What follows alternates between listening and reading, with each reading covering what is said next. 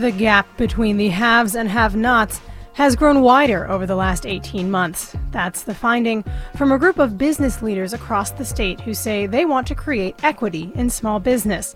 The Coalition for an Equitable Economy released a report in May that shows in Massachusetts before the pandemic, entrepreneurs of color were already less likely to get the funds they need to grow their businesses, a shortfall of almost $500 million a year. So, how have folks in the community attempted to solve this problem? This is And Another Thing. Derek Kennedy is off today. I'm Maya Schwader. That same report was co-authored by Boston Indicators, and it shows the capital gap has gotten worse during the pandemic. For example, 81% of white-owned firms in Massachusetts received their full Paycheck Protection Program loan request, but just 71% of Black or Latinx firms got the full amount they asked for. Now, to help bridge that gap, State Senator Eric Lesser of Longmeadow is co-sponsoring two new pieces of legislation. One bill would mandate that the state develop a plan for supporting businesses of color. The other would create a $10 million competitive grant program for minority-owned and minority-led startups in high-growth tech fields. Think high-tech sector in Massachusetts, life sciences companies, technology, startup and venture spaces have been a huge engine for our economy in Massachusetts, but unfortunately have not been very diverse. They've been very focused on men and very focused on white men in particular. So the idea here would be to create a fund that would be able to seed and provide startup capital specifically to minority entrepreneurs. Is there anything in there for perhaps minority entrepreneurs who are not going into STEM?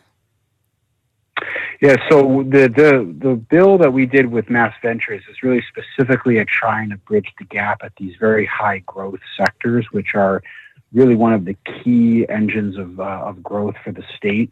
We have a different bill that's really about inclusion around procurement and around seeding small businesses across a broader swath of the economy.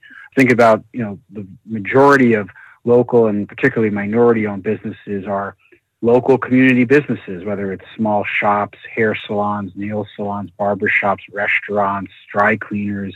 And so those types of businesses would be supported by a different bill that's really meant to work in tandem. The idea here is that we've got to help at both ends of the income chain. We've got to provide opportunity for the kind of quote unquote old school or like old economy businesses that are still very much drivers of growth and drivers of job creation at a neighborhood and community level.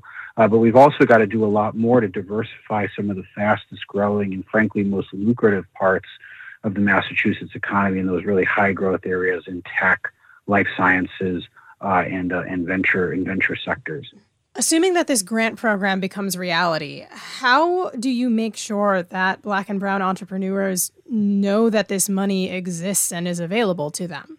Well, programs like this will be part of it, but it's also going to be working with partners, local partners, community organizations, our community development financial institutions that are spread out statewide and are particularly strong in our gateway cities are great partners in terms of getting the word out, as are different industry and chamber of commerce groups and community-based groups. Writing things down as policy from Beacon Hill is one thing. Making sure it's making its way into communities and into local families is another. The other thing I would just add is that the very significant multi-billion-dollar bill that we just completed appropriating the Recovery Act money from the federal government, the Senate included language in that bill for reporting requirements back to us about the status of engagement with minority communities and the spending of that money specifically in minority communities and in supporting minority organizations and businesses. So we will also be, I think, making some good progress from that legislation also. State Senator Eric Lesser, thank you so much for joining us. Hey, thanks for having me.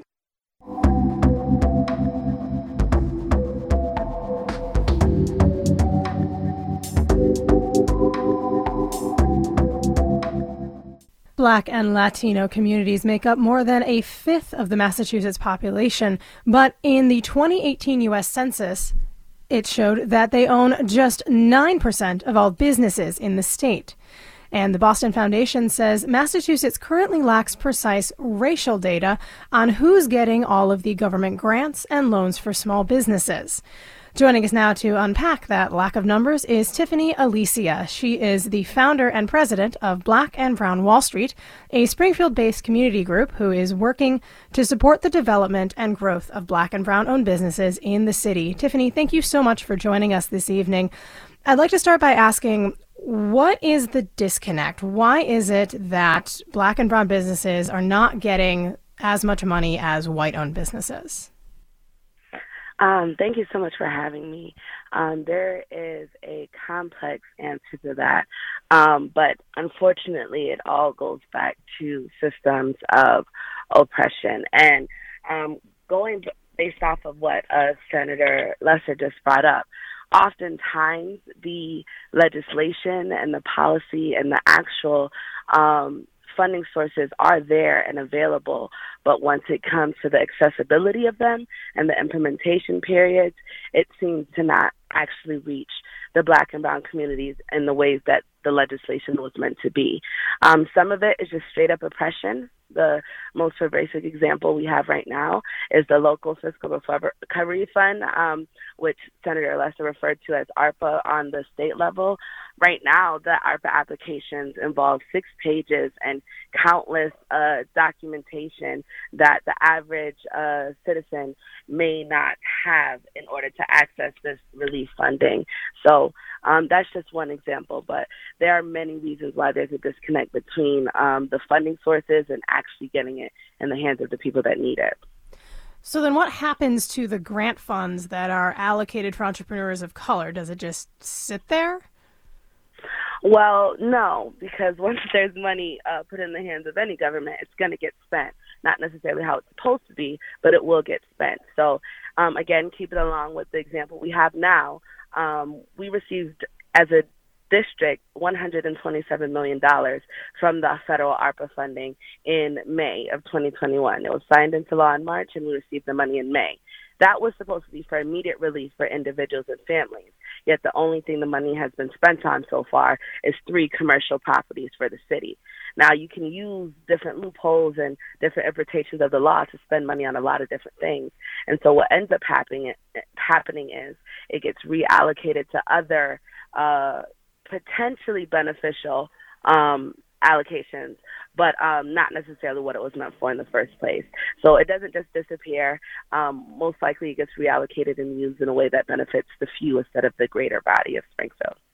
I want to get your reaction to something. So earlier this month, the research director of Mass Inc. was testifying before the legislature, and he said that Massachusetts has provided, quote, unprecedented support and unprecedented access to capital for entrepreneurs of color, and that they are starting businesses at rates that we've never seen before. Does that square with your experience as the president of Black and Brown Wall Street? So, yes and no. I will always say that the Black and Brown communities have been creative because we've had to be. Developing businesses and gaining that entrepreneurial, that economic independence has been an essential aspect of gaining our freedom and just our rights as citizens in this country. Mass Inc., I've actually attended some of the webinars, and they have lots of data that showcase that more and more Black and Brown businesses are being created. That doesn't necessarily mean that they're accessing the funding that's available to them. So both things can be true. There could be funding being allocated, and there could be lots of Black and Brown businesses being created. It doesn't necessarily mean that the Black and Brown businesses are accessing those fundings. Because right now, on paper, it looks like there's $127 million in Springfield going towards Black and Brown businesses, but all we've had so far is commercial property. So it's easy to see on paper that they have allocated unprecedented funds, and there are unprecedented amounts of businesses being created. It doesn't mean those two things are interconnected in the way that we were hoping it would. Real quickly, if you can, what's the solution? How to make this more accessible? We have to attack it on multiple fronts. Right now, Black and Brown Wall Street have consistently put out ARPA working writing sessions for the community, just community workshops where we're building business plans and budgets and helping them gain the grant writing skills that bigger organizations literally pay for through grant writing. And then also on the other side, advocating about I'm sorry, it might be out of time. It's totally fine. Tiffany Alicia, thank you so much for joining us. She is the president of Black and Brown Wall Street in Springfield.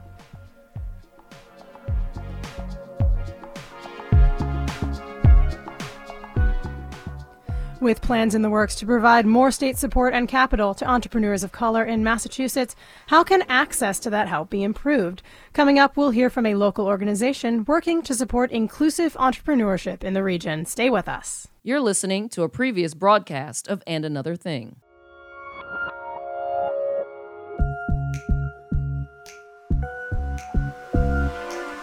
Welcome back to And Another Thing. Derek Kennedy is off today. I'm Maya Schwader. Today we're discussing the inequities in funding for Black and Brown businesses in Massachusetts. A recent report from a group of businesses who call themselves the Coalition for an Equitable Economy says that white businesses are more than twice as likely than a business owner of color to own a business in the Bay State. And the report says that, quote, if we do not substantially increase rates of business ownership among residents of color, the number of new startups will fall ever more sharply in the future, close quote. There is at least one local organization that's been actively working against this trend. Joining us now is Tessa Murphy-Ramboletti. She is the executive director of E for All in Holyoke. The E stands for Entrepreneurship for All. It is what is called an inclusive business accelerator program for entrepreneurs in small and mid-sized cities like Holyoke and Springfield. Tessa Murphy-Ramboletti, thank you so much for joining us on And Another Thing. So the Holyoke branch of E for All started in 2018. How were things going before the pandemic? Well, thank you. Before the pandemic, we had a lot of great entrepreneurs who were going through our program and reaching out because they were interested in starting new businesses. We actually had a cohort that went through the program. They started in January of 2020 in person. And they graduated from the program March 21st, 2020, completely virtual. And, we've always had a lot of great entrepreneurs go through our program, folks that are really interested in starting a business, but they are not typically represented in economic development. And so prior to the pandemic, things were good, things were moving forward, and then the pandemic happened and things shut down, and my job changed a lot. I want to come back to that, but real quickly for our listeners who might not know, what is a business accelerator? So a business accelerator, we use the word accelerator because that is literally what we are trying to do, is accelerate someone's idea or business. And so for our program, the accelerator is a year-long program that helps individuals who are at the early stages of either starting or growing their business get access to specialists, experts in the business world, and really help them, take their business from idea to launch. And there's a lot of different ways that accelerators are considered, but ours is a little bit unique in that we often try to help people who are not typically represented in economic development. So you were talking about how you had a bunch of new people coming through the program and they had to graduate in 2021 on Zoom. What has happened since the pandemic? Have you noticed any trends in the businesses that you're supporting? Yeah. So, when the pandemic first hit, I thought, oh my gosh, this is it. No one's ever going to want to start a business again, especially in these very uncertain times. But I was completely wrong. Our applications have actually doubled since pre-pandemic times. And I really, we have more people who are reaching out to volunteer for us. And there's a lot of people who are turning to entrepreneurship now in this time when there employment has changed, their home life has changed. And so I'm glad I was wrong, but yeah, people are really thinking about entrepreneurship now as a way to provide for themselves and their families. So how does your program work to overcome the stumbling blocks that, as we heard from a previous guest, can be in the way, especially of entrepreneurs of color? Absolutely. So to highlight this, Holyoke itself is a population of about 54% of our city's residents are Latino, and just about 10% of our businesses are Latino owned. And so we really believe that there are unique barriers that people of color face when they are trying to start a business. And folks who are considered low to moderate income individuals, they don't have access to capital. They don't have access to these professional networks. And they don't have access to mentors, and people who are really encouraged to become entrepreneurs. Many of them are already being entrepreneurial. They don't even realize it. And so what we do is bring in, a bunch of different experts and amazing volunteers who all have some kind of a business background. And we provide them access to mentorship and seed funding and the kind of knowledge that they need in order to be successful, because the amount of opportunities that are available in small to mid-sized cities and for people of color, it's just not there. And so that's why E4All exists, really. Tessa Murphy-Ramboletti of E4All, thanks so much for joining us. Thank you. One of the startups that has benefited from E4All support has been The Hub. That's an acronym that stands for Hustlers Unite and Build. It's a minority-owned collaborative space in downtown Springfield that is aimed at creative professionals. It opened just a month before COVID-19 shut most businesses down. However, The Hub is one of 5 Puerto Rican-owned businesses in Springfield that the state Senate honored this month for remaining open during the pandemic. Joining us now are the owners of The Hub, Chris Joel and Tiana Ray Burnett. Thank you both so much for joining us. I would like to know, when you hear pieces of legislation that are proposed, like what Senator Eric Lesser has put forward, a bill that would mandate the state to develop a plan for businesses of color, another that creates a lot of money specifically for minority-owned businesses, what do you think of that? Do you think that that's going to help businesses like yours at all? I thank you for having us, first of all. And I think it'll definitely help small businesses, especially small businesses of color. But I think the biggest bit of information that we would need to also know is what qualifies us to be able to receive that funding. Something that we've seen throughout the pandemic so far is that there are a ton of different qualifications that you need to meet before you can even start considering getting any type of funding. So having those channels of communication open and transparent, I think, would be absolutely key in just how we can share that knowledge and insight with others. I'd love to know a little bit more about what your funding journey has been like, because as we've heard, accessing grants, even if they're there, is not that simple. What's it been like for you guys? Yeah, so as you said, we went through the E4All program, which allowed us to get some seed money from that program. So that helped us a lot. We even turned to crowdfunding. We did a Facebook fundraiser, and we were able to meet our rent at a point where it was increasing at like the peak of the pandemic. So our community has really been able to rally towards us, and that has been our biggest support. But as far as grant funding and just other initial capital or lines of business credit, we have not yet utilized any of those or had access to that. Chris, for you, opening a business like this just before everything has to shut down, what went through your head when you learned that we were going to be going into shutdown and then we weren't really coming out of it? Naturally, we felt panic.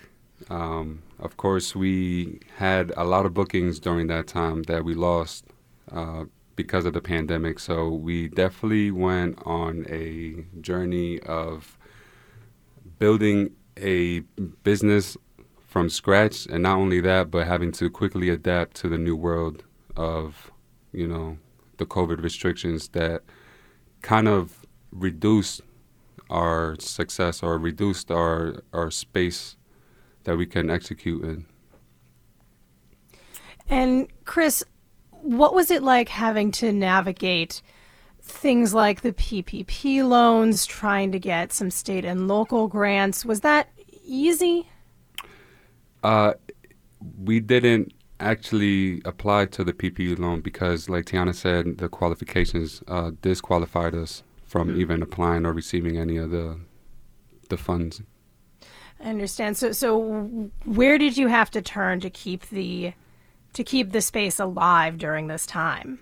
To our community. Internally, we had to really increase our hustle and think on the spot and think about how to build that business in the midst of a global pandemic. So we turned to our community, we turned to our team, our friends, and we really executed our plan throughout the pandemic and came out on top. So what did it mean to you guys to be able to keep your business alive and serving your community during the pandemic? Tiana, do you have any thoughts? Oh, yeah, for sure. So because of us being a creative space and us being creative individuals, we understand that there's a very solid and distinct need to have that creative expression and freedom to create. So amongst the, the isolation and the lack of communication and ability to be around other people, we knew that it was crucial for us to stay open. Like, no matter what, there wasn't ever a plan B. And I remember saying that in our E4All interview. Tessa asked us, all right, so what's plan B? And we're like, there is no plan B. There was no other option for us to not be open because we did see the benefit and just the amount of people that were still willing to work with us. We had people coming in from all over New England, as far as, Rhode Island and New Jersey, just to work with us, to be at a safe and open space that was able to still provide them these services in, a refreshed and also up to standards way. Tiana Ray Burnett and Chris Joel are the owners of The Hub in Springfield. Thank you both so much for joining us. Awesome. Thank you.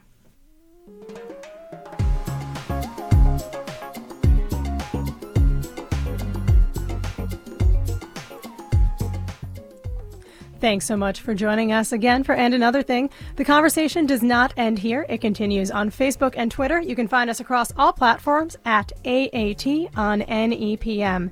And you can check out our website for more information or to hear this or any of our past programs. It's the And Another Thing page of NEPM.org. I'm Maya Schwader. Thank you so much for joining us and have a great evening.